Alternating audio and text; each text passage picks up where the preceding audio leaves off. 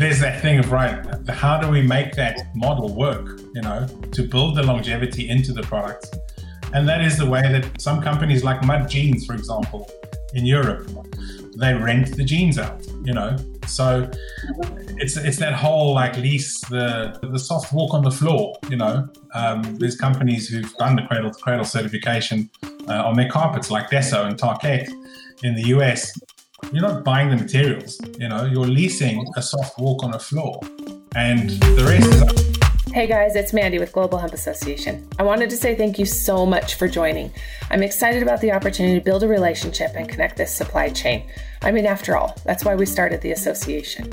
Our association was built on the foundation of connecting supply chain, building relationships, and helping you grow your business. Anyone from farmers, manufacturers, and distributors, people that are passionate about the supply chain, and those creating products selling into biofuels, plastics, textiles, construction, and building materials.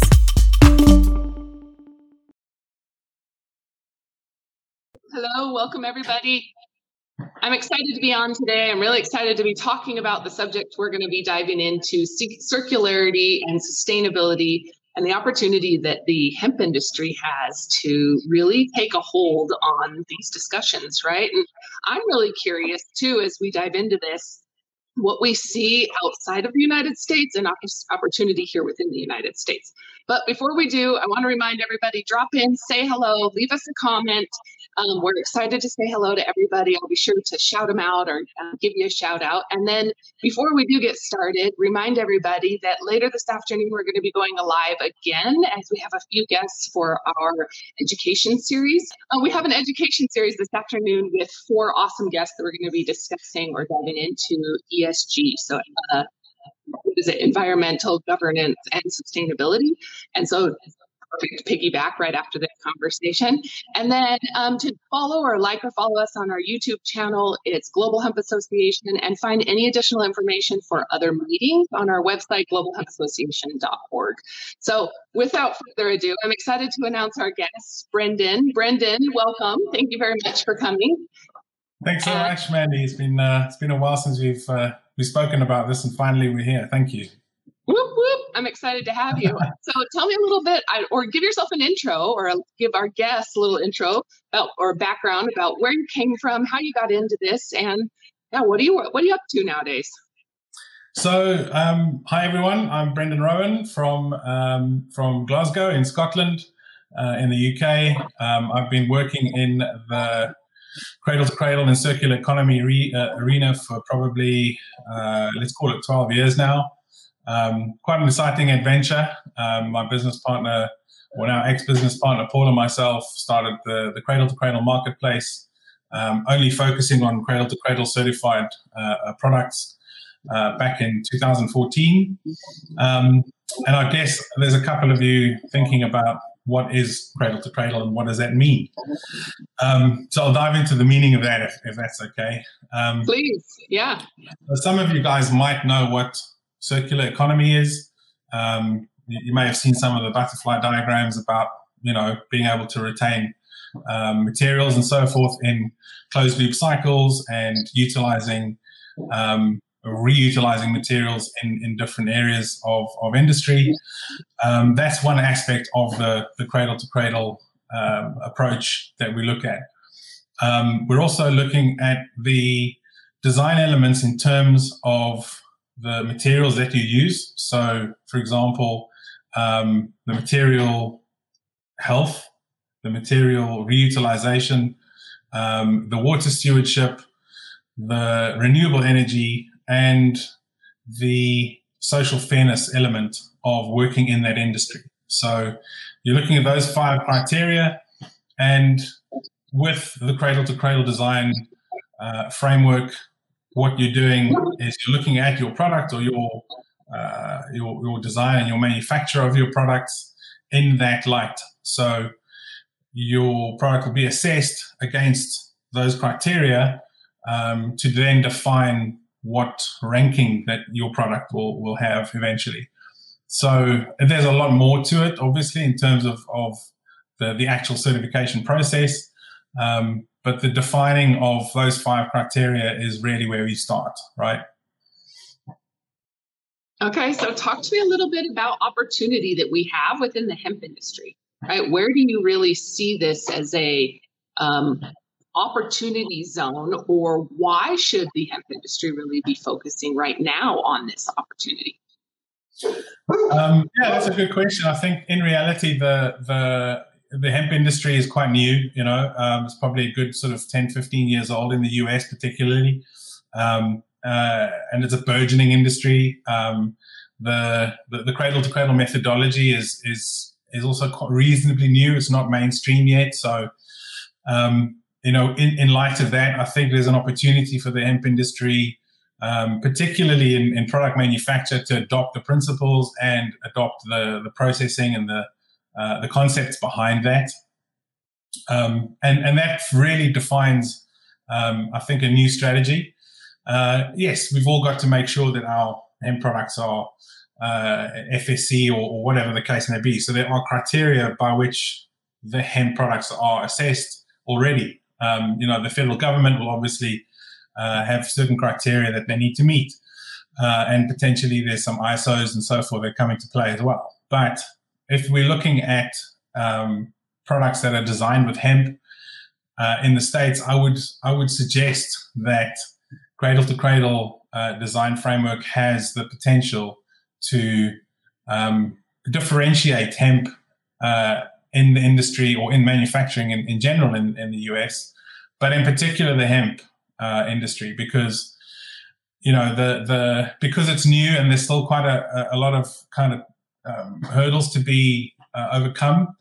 The potential for the Cradle to Cradle design framework to really differentiate the methodology will allow the industry to kind of be an exemplar rather than just be, it's similar to cotton or it's similar to any other textile or manufacturing process. If if the hemp industry adopts those principles, then I would say there's quite an opportunity there to differentiate and obviously work with other industries in harmony with the Cradle to Cradle design framework.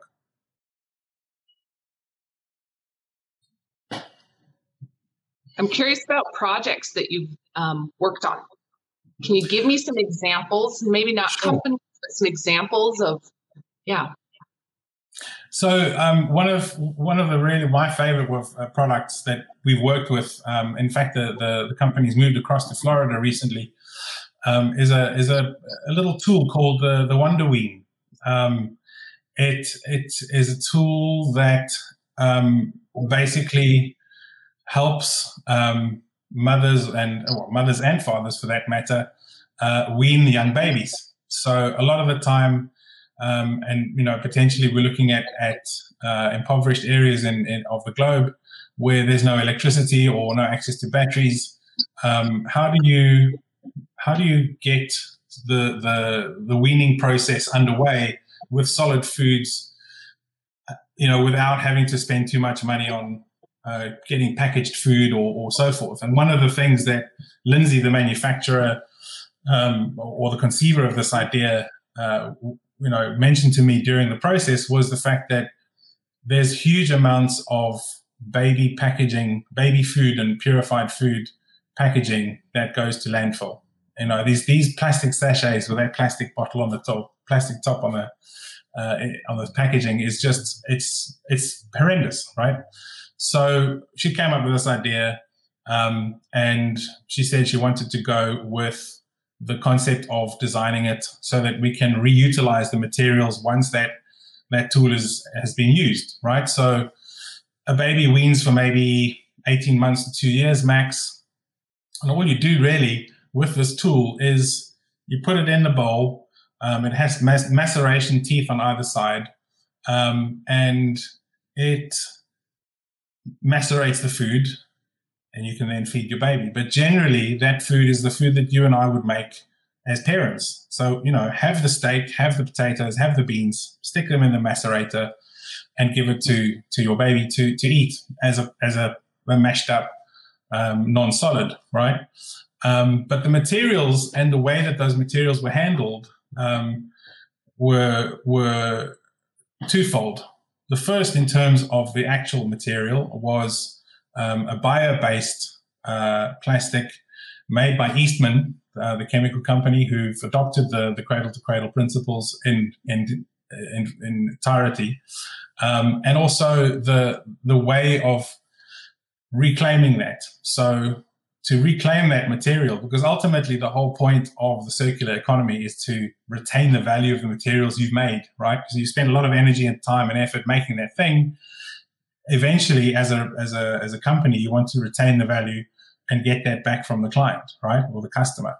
So there's a model that's put in place to then, you can do three things. You can either take that and then gift it to another family. So it's cleaned, it's hygienically cleaned by the company, and then gets sent back out as a used product. And that can then come back to the factory, get repelletized and made into another product, right? So that's where the value retention is.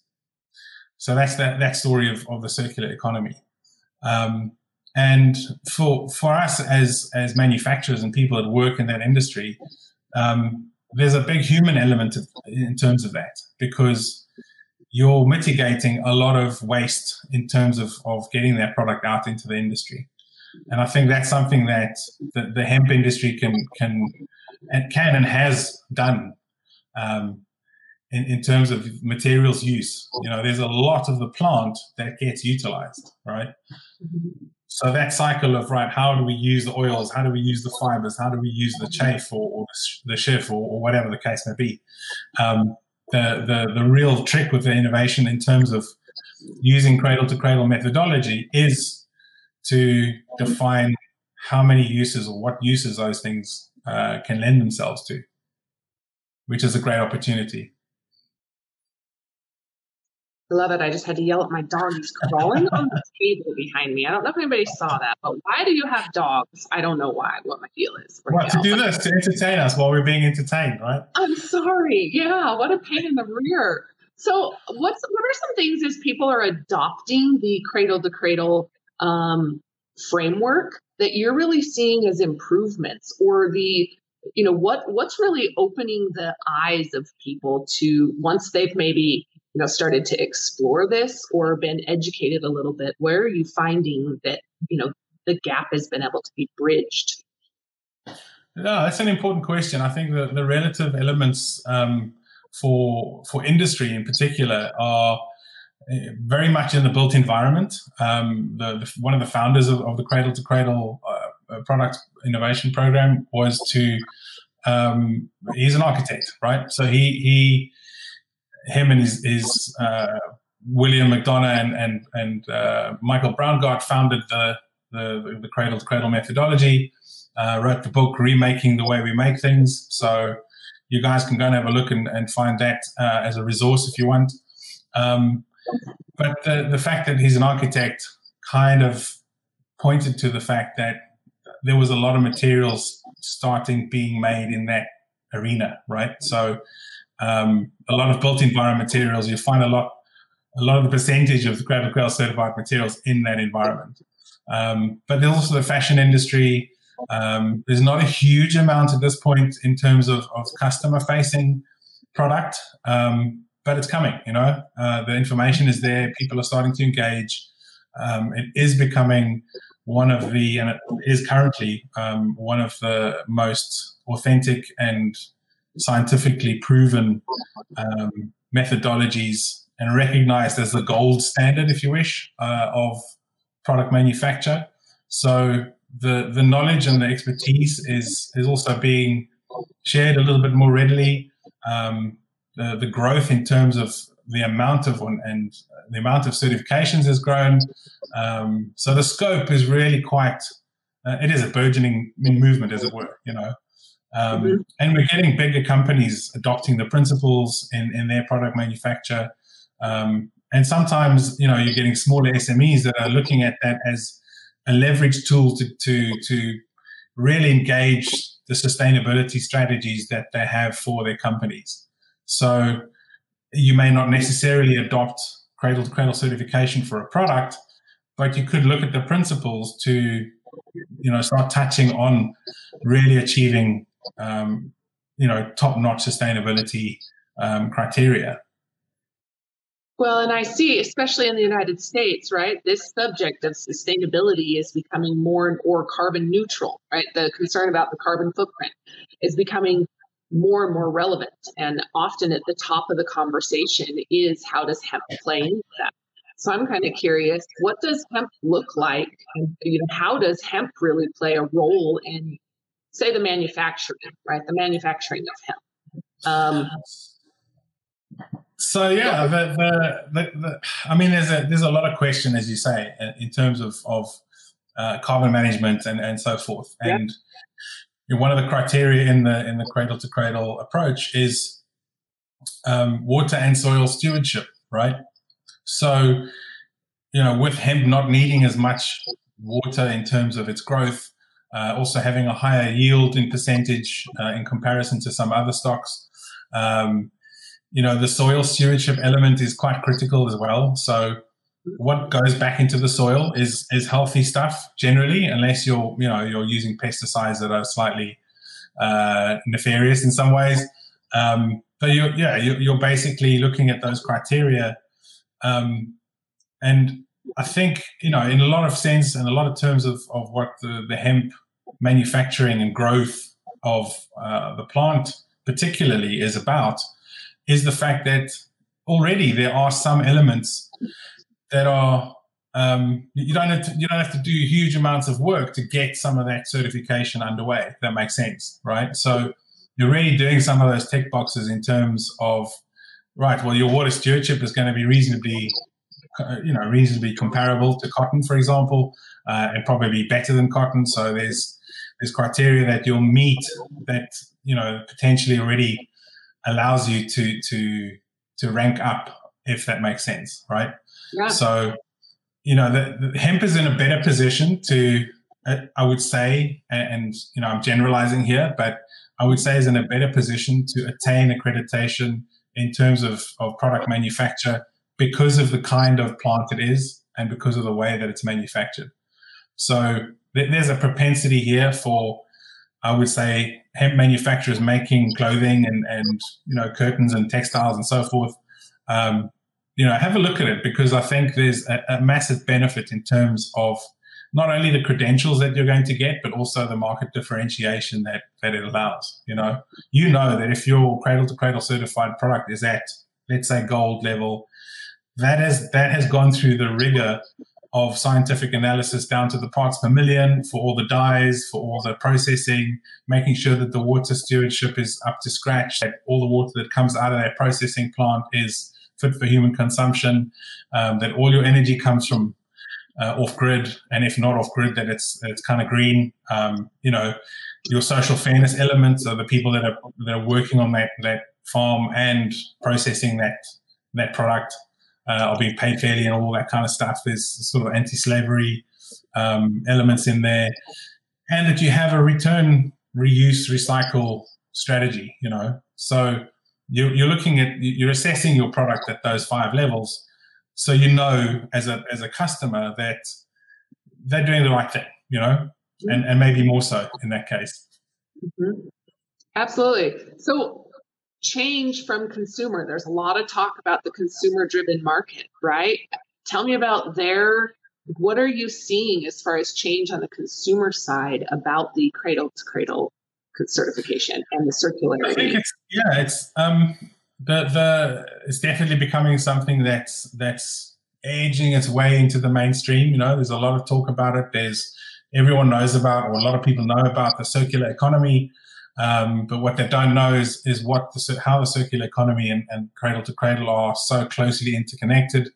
So there's a kind of a follow on in terms of knowledge about all of this sustainability stuff, right? So if you're passionate about sustainability and you really understand the metrics and the calculations and the how does it look in terms of numbers, that is kind of starting to become a lot more visible in the mainstream. The concept of cradle to cradle, a lot of people say, "Oh yeah, I know the idea. It's just really good recycling," or whatever the case may be.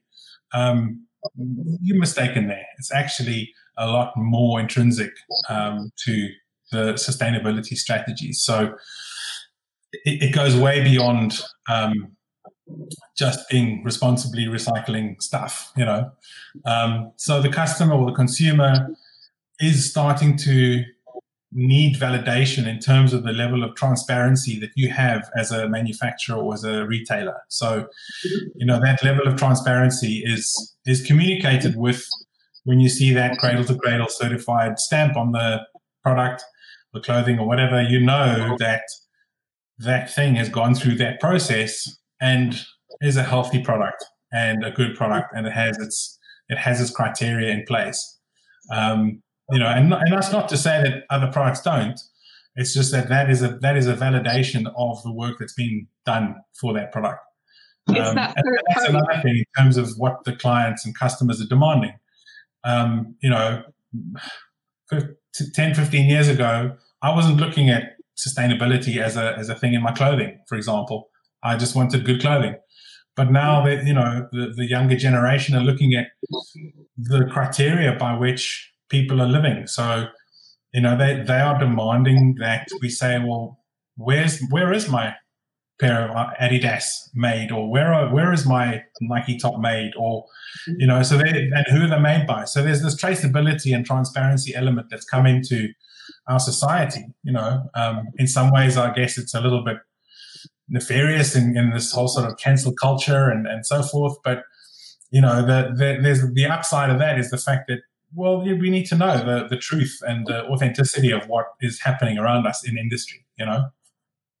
Well, and I think, so I've said this for a long time, and I'm a little bit embarrassed to admit this, but I was so disconnected from how my clothes were made until I got into hemp, until I started to understand what that looked like and why we're paying $1 for a shirt or $3 for a shirt, and it's traveled thousands of miles and touched multiple people's hands, right? Think about who's getting paid from that $1 or $5 that we bought that shirt for. And so, yeah, I think it is. To me, it's an eye opener, and the younger generations are more and more aware of the greenwashing and the true recyclability.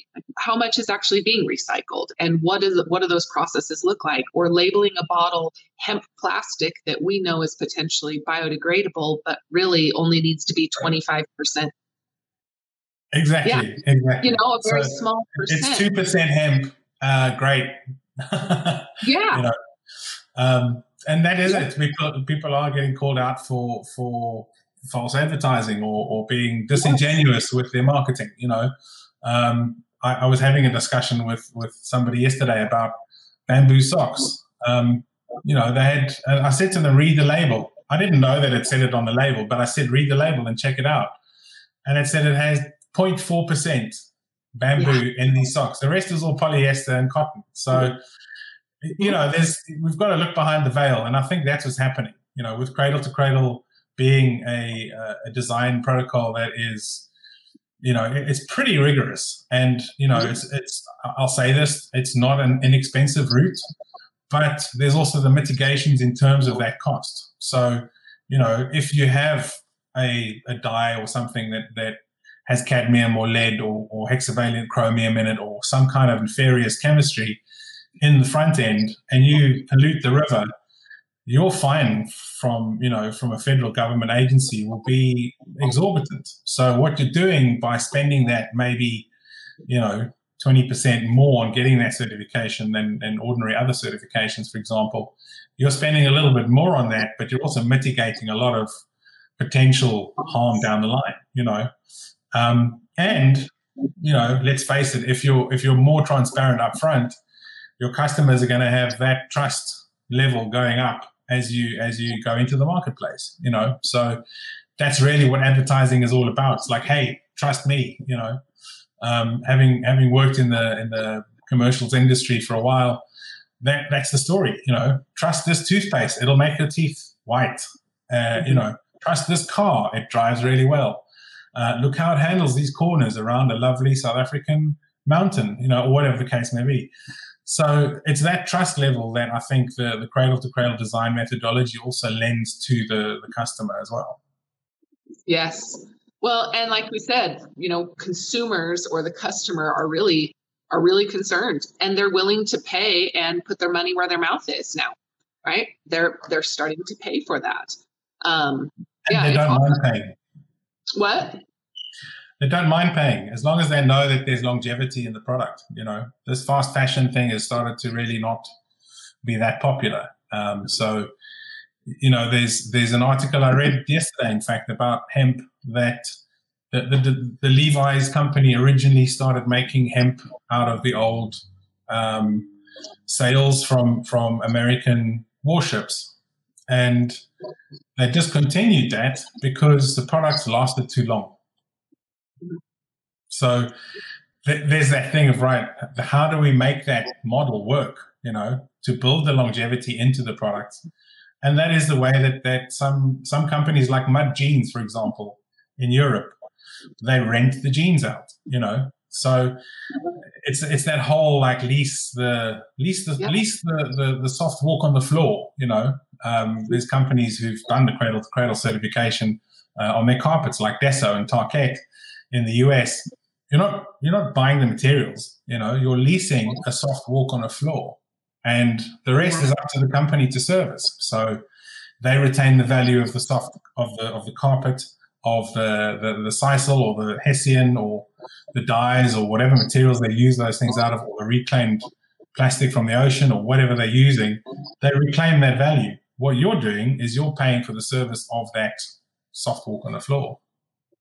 It goes back to the trust and the messaging and the market. And really, I think that the cradle to cradle certification is about the story, right? That we're being able to show the cradle to cradle story and every hand that touched it in between, for the most part.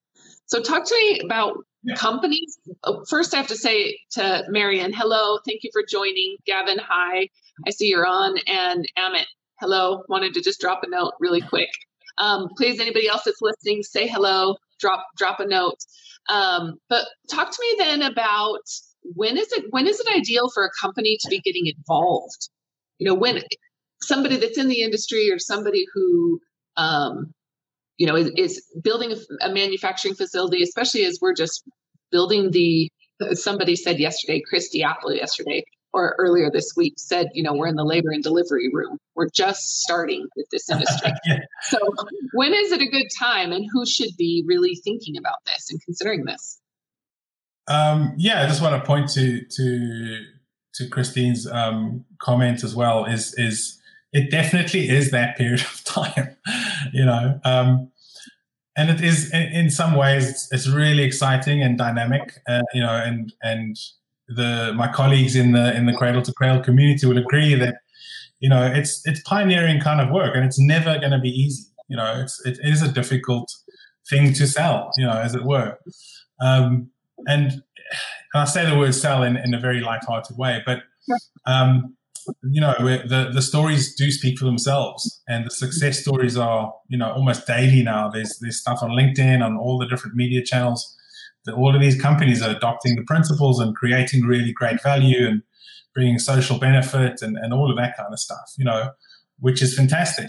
But I think to your question about timing, as soon as you understand and get to know about it, when I first read the book in 2007, I was like, we've got to change the world now, and it's taken me almost this long to really get under the skin of what it's all about.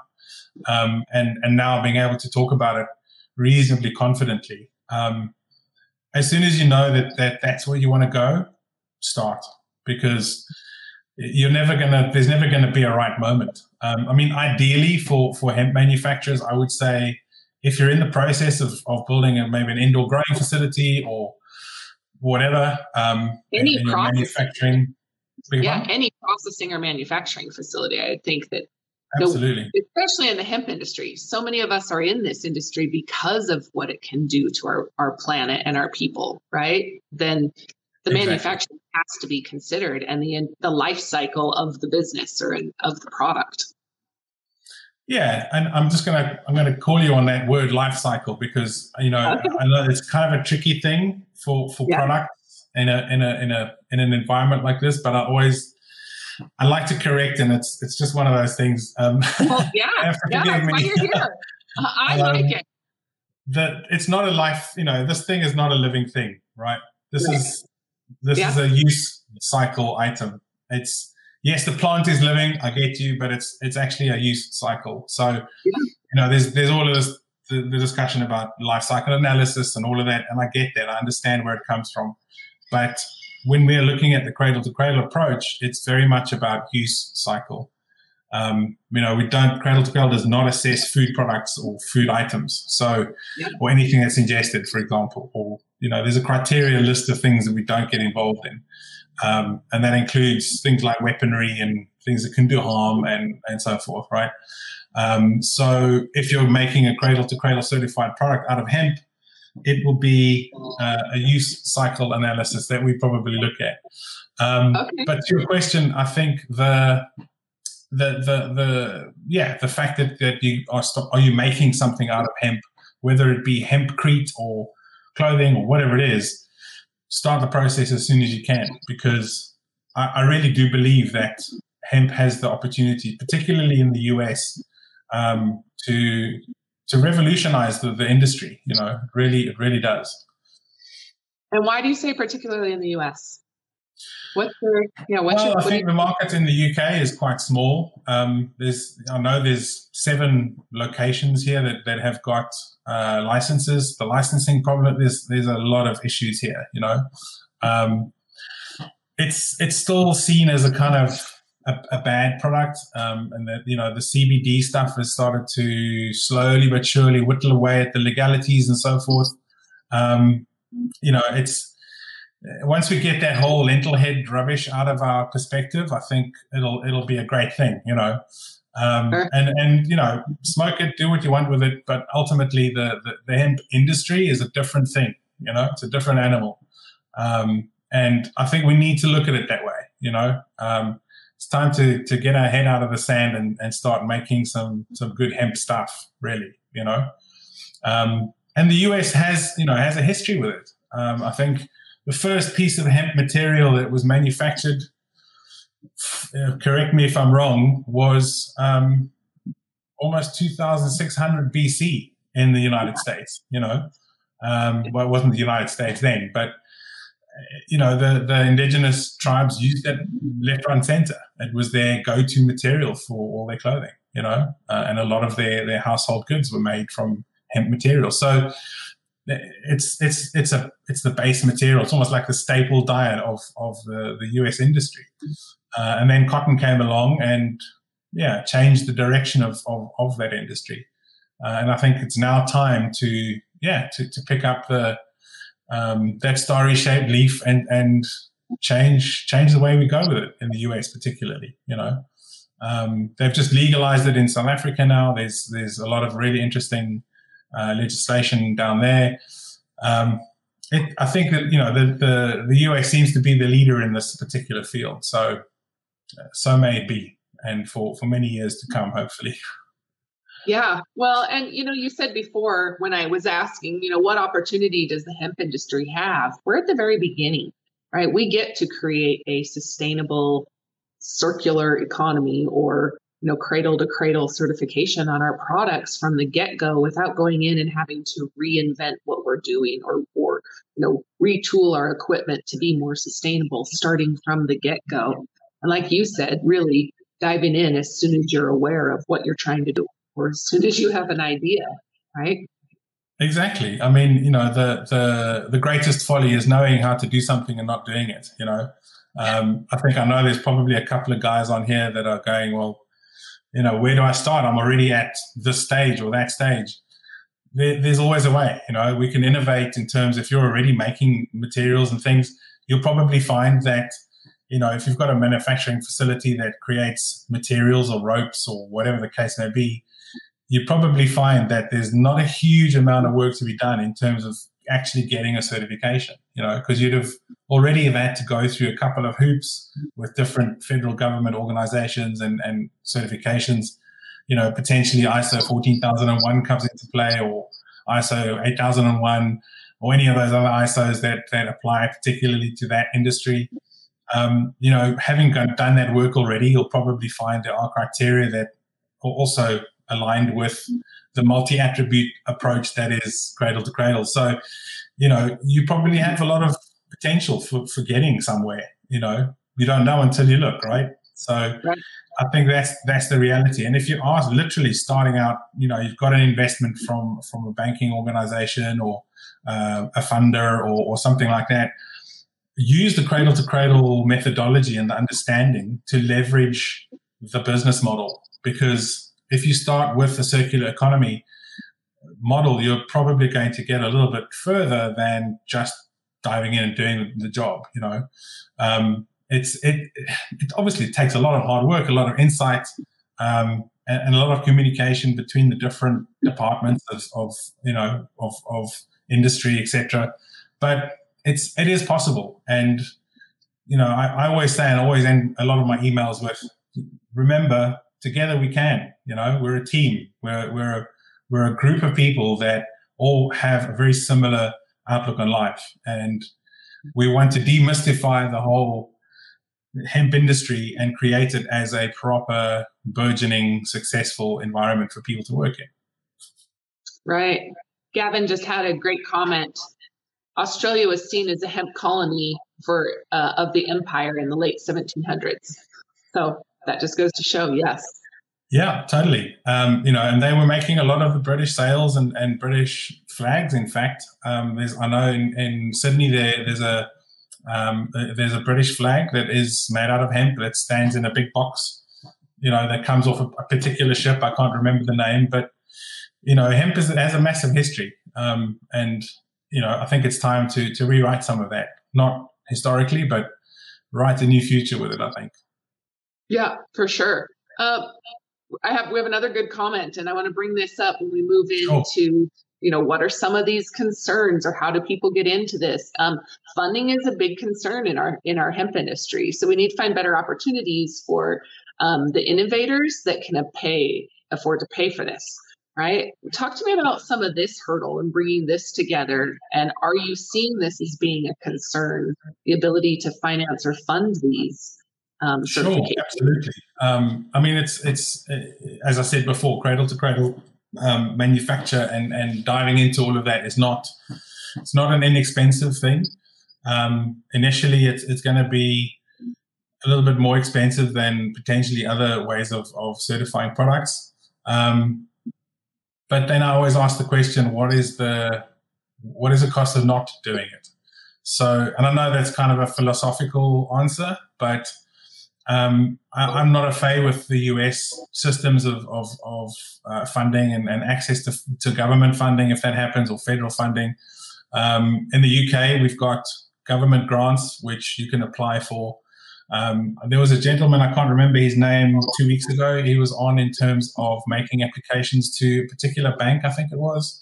The Hemp Bank, was it?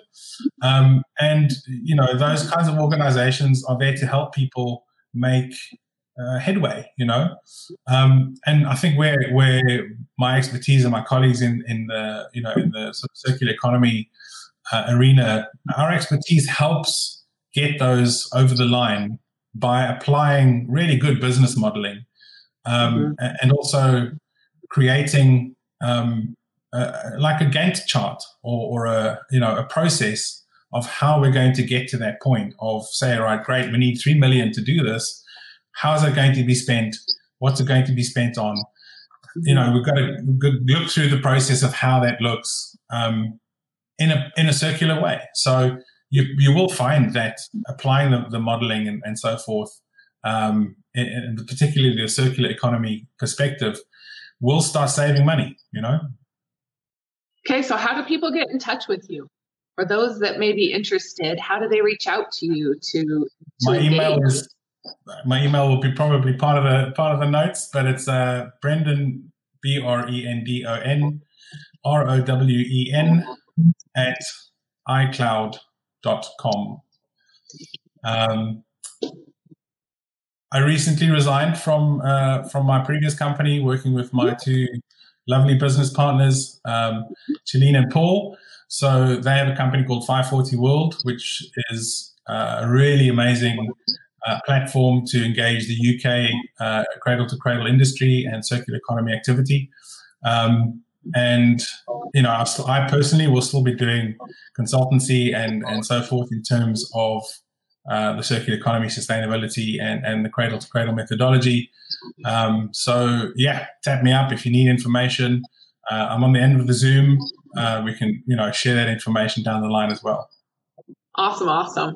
And you've been on a couple of our calls. I'd love to have you back on one of our group calls as well, not just streaming live, where we can really engage in more conversations. And I want to also, I'm really excited to share, we're getting ready to launch the Hemp Hallway, which is a community platform where we'll be able to communicate, drive conversation, collaboration, find business partners. And then I need to give a shout out to Robert about manufacturing. He said that they're manufacturing hemp hurd filled bioplastics now and need quality hemp hurd. So if anybody's looking, reach out to Robert. And Robert, I can reach out and make some great connections for you as well. I'm excited about this. So talk to me a little bit. I'm going to play devil's advocate then on this circular cradle to cradle certification. Talk to me about some of the cons, right? What are some of the hurdles that you've had, I guess, in this space? None. This is how I find it cool. You know, the main hurdle has always been. You know, one of the main hurdles has always been cost, because you know, once you find out, oh bugger, we've got, you know, there's some nefarious chemistry in the dye that we've got, or there's a behavior in the supply chain that isn't aligned with some of the criteria. Or oops, we've got some effluent that's leaching stuff into the rivers, or you know, where all of our electricity comes from the grid, or whatever. There's elements that can come up that will, you know, it doesn't mean the actual certification itself is a costly thing. What it means is that if you want to get that certification, you're going to need to change some of your behaviors and some of the things that you currently do. So that could cost something in terms of changing your processing or changing some element of the way that you know, the staff behaves or the staff performs or whatever the case may be. So, you know, there's a knock-on cost of being responsible for things, right? So when you start taking responsibility, that generally means that it's gonna cost a little bit. So I think that is kind of an indirect con, if you wish. But it's a consideration, you know. Everyone wants to create a business or creates a business to generate goodwill in the world as well as profit. So, you know, if you're eating into your profit with something that you don't necessarily see the value in 5 years' time, for example, then it's problematic, you know. So you've got to be convinced and really passionate about what you want to do with this stuff. You know, it's like, I know a lot of the folks in the hemp industry are committed to it. And now there's something else to be even more committed to, you know. So if you want to create that level of sustainability, and I think that as I said before, I think the standard of the hemp industry could be an exemplar in this environment. The manufacturing standards could come to that point. It would be amazing, you know. And that to me is probably the main con. I guess there's some elements in terms of because the brand of Cradle to Cradle as such is not as globally recognized. I mean, it's burgeoned a lot. It's grown a lot in the last 5 years. The awareness of it may not be as widely accessible to everybody. So, yeah, we don't know. There's not a huge amount of advertising around it, but I think once people start getting to know that, it does make a difference. You know, when you pick up a bottle of shampoo or a bottle of something, you look at behind, there's a couple of labels there, and you recognize the Soil Association or the Natural Rainforests logo, or one of those accredited associated bodies. Then you there's a trust element there. Like I said before. And Cradle to Cradle has got that level, but not many people know about it, if that makes sense. So I suppose that could be seen as it's a difficult thing to challenge, but we're getting there. I think it's that paradigm shift we've been talking about, right? It's this change from fastest, most convenient to what is more stable, more sustainable and better. And I think that, again, it's driven from our younger generations. Unfortunately, my generation and my parents are probably not going to see the effects of what we've done as far as these poor practices.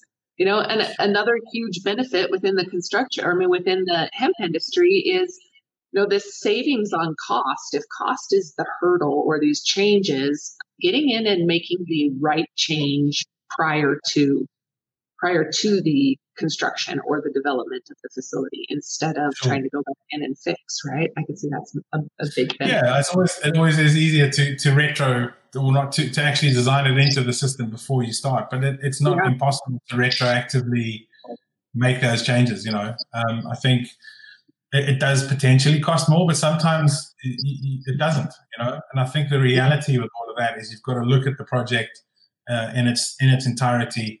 And on its own merit. So it's not a one-size-fits-all kind of methodology. It's very specific to each product or each process. So in that, I think that's a big con, a big pro. Do you see Gavin's question right here? When you say certification, it sounds as if it's more about transparent documentation. Is that correct? Or is there a bar set to get over? It's both. Yes, there's lots of documentation to bring into the mix. So there's the bar is basically looking at, right, you can come in at an entry level at bronze, then you go to silver, gold, and platinum. There aren't many platinum products out there in the world yet. So, that's the bar, if you wish. And the transparency and documentation is a difficult process because, some products are complex and, there's like a phone has 973 different components in it. Each of those components have a supply chain. That supply chain is a complex supply chain. So, for a project that, for example, we did I'm not going to mention the name of the phone, but it is a fruit. They looked at getting this done, and it would have cost a lot of money, like almost $22 million, and would have probably taken about 12 years because of that supply chain, for example. So the assessment done on that in terms of every single tiny little bit of chemistry and tiny little bit of electronics is immense. But, if you've got a thing like this, for example, it's cradle-to-cradle certified at bronze level. It's made out of 2 different plastics and easy to make, really, really easy. The assessment on that would have taken probably 18 months and not cost a huge amount of money, So it depends on the complexity of the product that you're looking at. Materials in terms of textiles and so forth are not massively complex. If you're using cradle-to-cradle dyes, certified dyes, for example, you're winning already. I get it. Okay, so I have to agree, Marco, that the challenge in this industry is education. People and/or consumers don't understand the products or plant, not just on the hemp side, but also I think on the circularity or the cradle-to-cradle certification, right? They don't understand. I surely didn't. I did not realize the footprint around textiles or the lack of manufacturing in the United States for our textiles and the lack of ethical practices involved in textiles. And so I know that that's along all of these. Yeah. I know, absolutely. Marco, is it? Yep. You're completely right. You hit the nail on the head. I think the reality with all of this stuff is education. I'm learning every day, and I've been around this stuff since 2007. I think for me personally, this is a very personal perspective. Every single day, I learn something new about this thing that I'm involved in. And today I spent 2 hours this morning teaching a room full of young kids. A room full. there were 4 of them on a Zoom, about what the circular economy is and how that looks in their world, So it was a really simple thing about just spending an hour talking to youngsters about what's the difference between recycling, what's the difference between reuse, what's the difference between composting, what's the difference between biodegrading.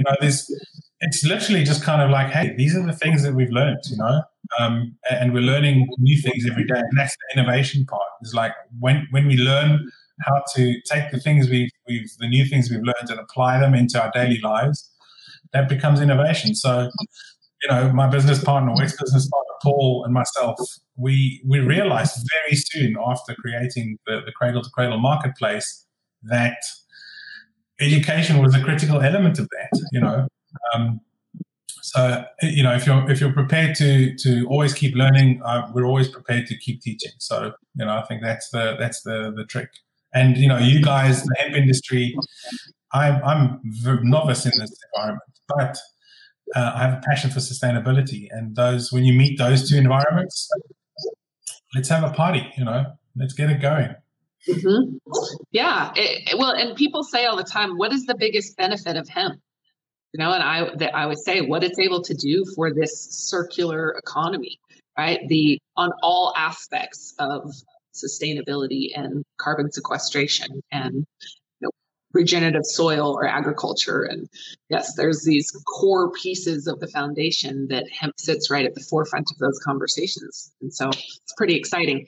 There's a couple of comments here that I absolutely agree. What about programs where kids are encouraged to learn from creative applications with hemp products? I'm looking at getting our football club kitted with hemp soccer kits, for example. Yes, this is exactly. If we can encourage kids now in 10 years, we have entrepreneurs. I 100% agree. And there's actually a couple of individuals within our Global Hemp Association that are talking about doing programs like this, both for the FFA, the students after school programs. So reach out to me. My email is mandy@globalhempassociation.org, or you can, through the contact link on our website, send us a little message and I can help connect you through some of our other members. Then there was one other question or general, let's see. How have companies created immediate inputs typically ensured that their, hi John, by the way, how have companies created intermediate inputs typically ensured that their reputation is not partially degraded by selling to companies that are not C2C certified?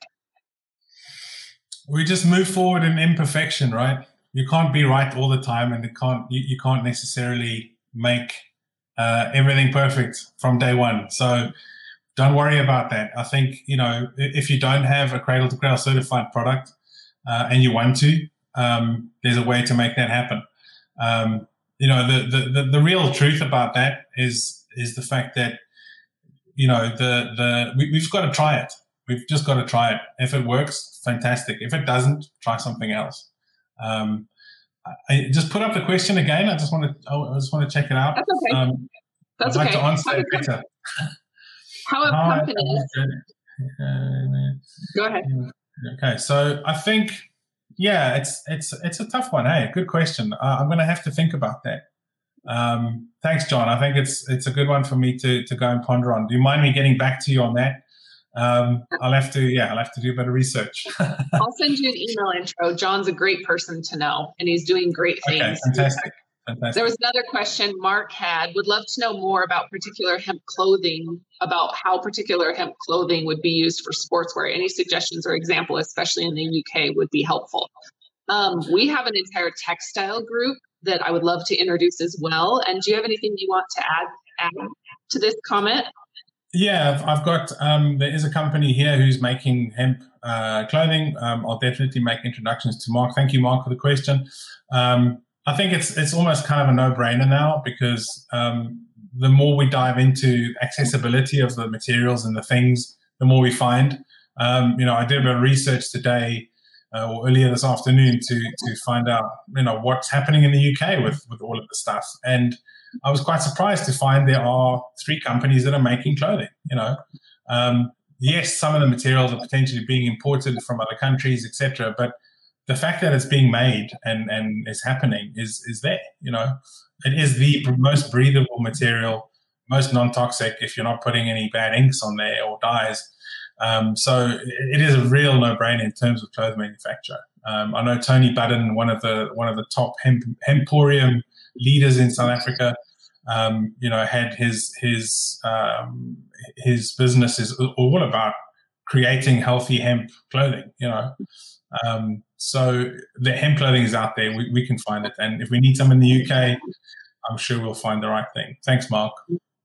Yep, absolutely, Mark. We can help as well. This is another thing. This is kind of our goal, or one of our goals with the association, is to help drive those connections. So reach out to me. I can help there as well. But thank you very much for that. Well, anything else that you want to add really quick to anybody that's listening, or say before we close up to anyone that's listening?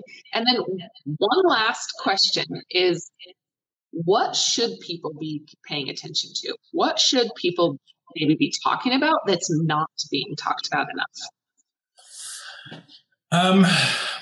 I'm gonna jump into this just kind of feet first.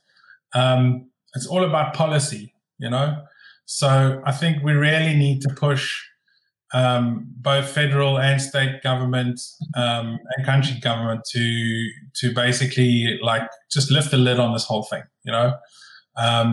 policy in terms of not only getting hemp to where it needs to be as a material and treated the same as cotton or the same as well, not the same, but you know what I mean, legislate in a way that is that allows it to become the burgeoning market it is, as well as the cradle to cradle methodology, so some of the work that Jalene and Paul, my ex-business partners, have done.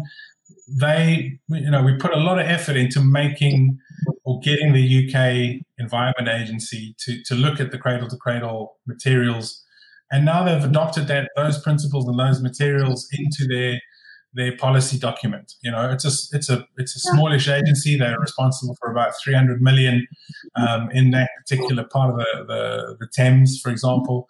But the fact that it's happening is there, and I think if we keep doing that, if we keep lobbying, we keep pushing for policy to create this opportunity in the US or globally even, then we'll win. So just keep the fight going, basically, Yeah, the conversation, right? It has to be normalized, and it has to be at the forefront.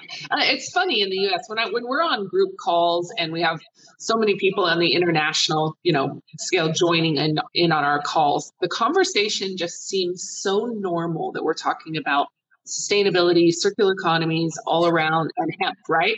I get into the United States and those questions they're not at the forefront yet. The concern, and I shouldn't say at all, they are on some, but the majority of the penalties are not severe, I guess, or the implications are not really as well known as in the United States as they are across the rest of the globe. And so, shout out to everybody, it's coming. And now we have an opportunity to get ahead of the game. And instead of waiting until it's too late and the fines or fees are, 10 times the penalties. The time really is now. And reality is we don't have any time to wait. We don't have any longer to wait when it comes to what we're doing to our planet.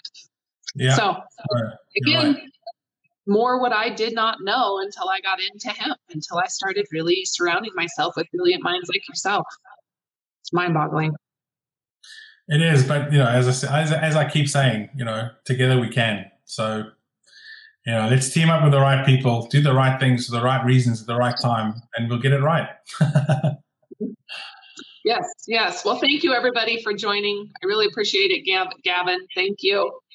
Thank you, John. Again, we appreciate it.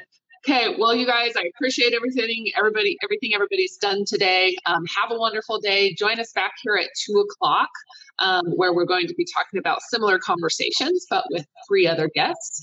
And so we'll see you then. And Brendan, I appreciate you. Anything that you need, don't hesitate to holler at me. And if anybody else has questions or would like help reaching Brendan or needs any help about I guess any of the subjects or conversation that we had today, don't hesitate to reach out and I will help put you two together. So thank you very much, sir. Thanks, guys. Thank you, Mandy. Thank you. Have a wonderful day.